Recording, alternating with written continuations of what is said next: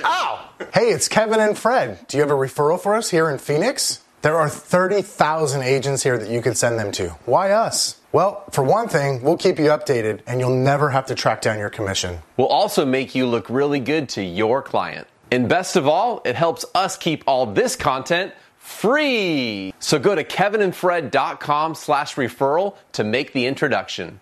We'll take great care of them.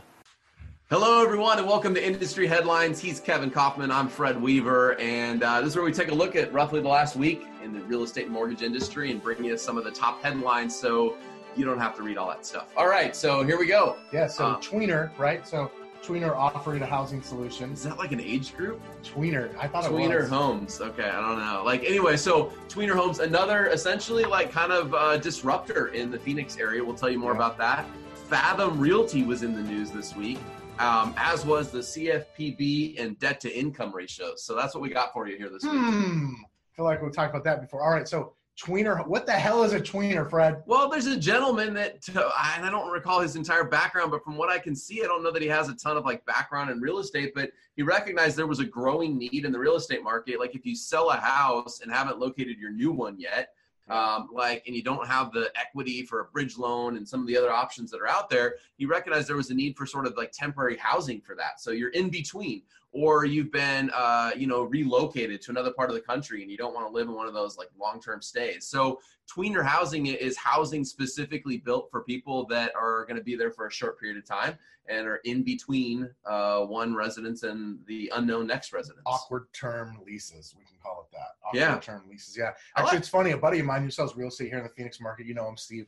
Him and I were talking about, he had just purchased a rental property, him and his wife did, and he found himself renting it for the first, I don't know how long, to a couple of his clients who were relocation clients actually, who had weird needs, 2 months and 4 months and 7 months, just weird stays that you don't normally find in your, it's too long for the Airbnb, but it's not long. It's not your regular rent either. So. Yeah. In the case of tweener, I'll just end with this. The houses are fully furnished. So you walk in and you leave the house exactly as you found it and you walk out. So it's not moving stuff in and out. It's a tweener house. So anyway, I thought it was kind of interesting. Generally the extended stay hotel type of model, but a little bit nicer. So I think we'll see more of this. All right. So Fathom Realty IPO filing.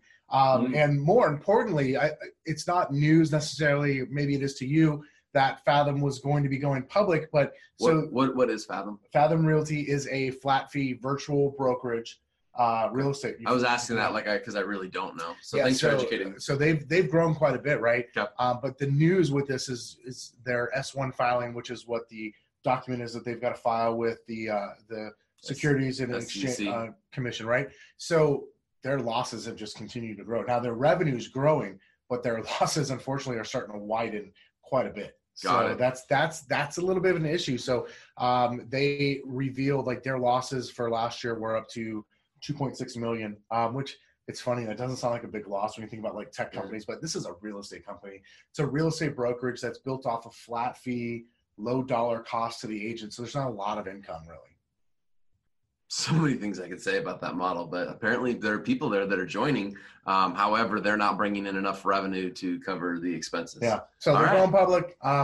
Unfortunately for them, as their revenue increases, their losses are actually increasing too. So they're not, unfortunately, they're growing. Losses are growing at a bigger rate than their revenue is. So hopefully going public, I guess maybe is the answer for them. I don't know.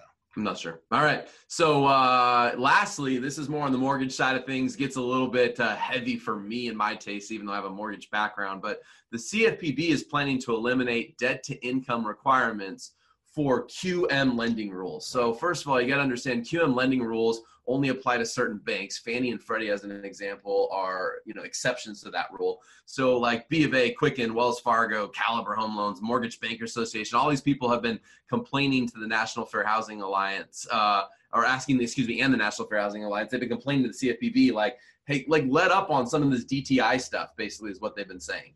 And apparently they're being heard. So I don't want to go out and say there will be no consideration for if you can pay your debt back, because of course there's going to be you got to prove that you can pay your debt back. Someone's not going to lend you money if you don't, if you don't have the ability to repay. But they're going to shift the rules, like this whole hard and fast with 43% DTIs and stuff like that. Seems like some of that stuff is potentially changing.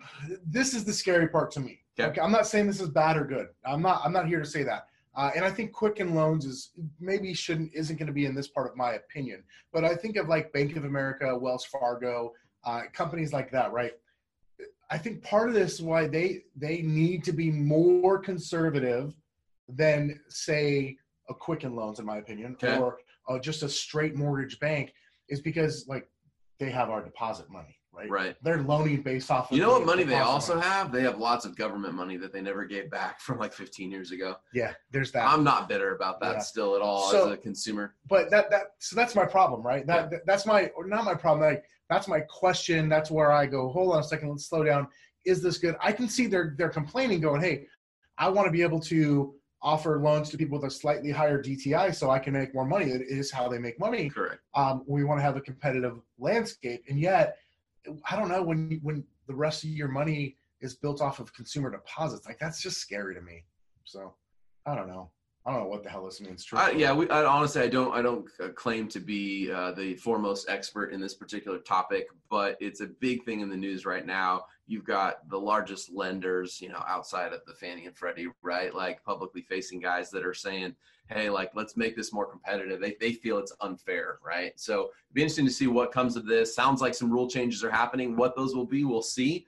Does it actually affect borrowers' ability to get stuff, or does it just create more banks that can, offer more comparable products to the masses? We'll see. I don't know. We'll see. Either way, I'd still like my bailout from 15 years ago. If you're listening, the United States federal government, you bailed out Countrywide, you build out B of A. They're still busy stealing money from Fannie and Freddie. Chase by EMC at a discount. Like, I'd like my money. And Washington Mutual. I'd like my money. Gave it to them. I don't know. Some of you guys are like, what are you guys talking about? See you next week, guys. Thanks for joining us for Industry Headlines. Hey, that's it for today. Thanks so much for your time. Really appreciate it. If you found this valuable, do us a favor.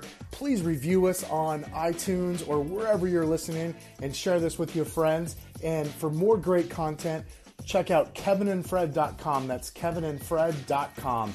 We'll see you soon.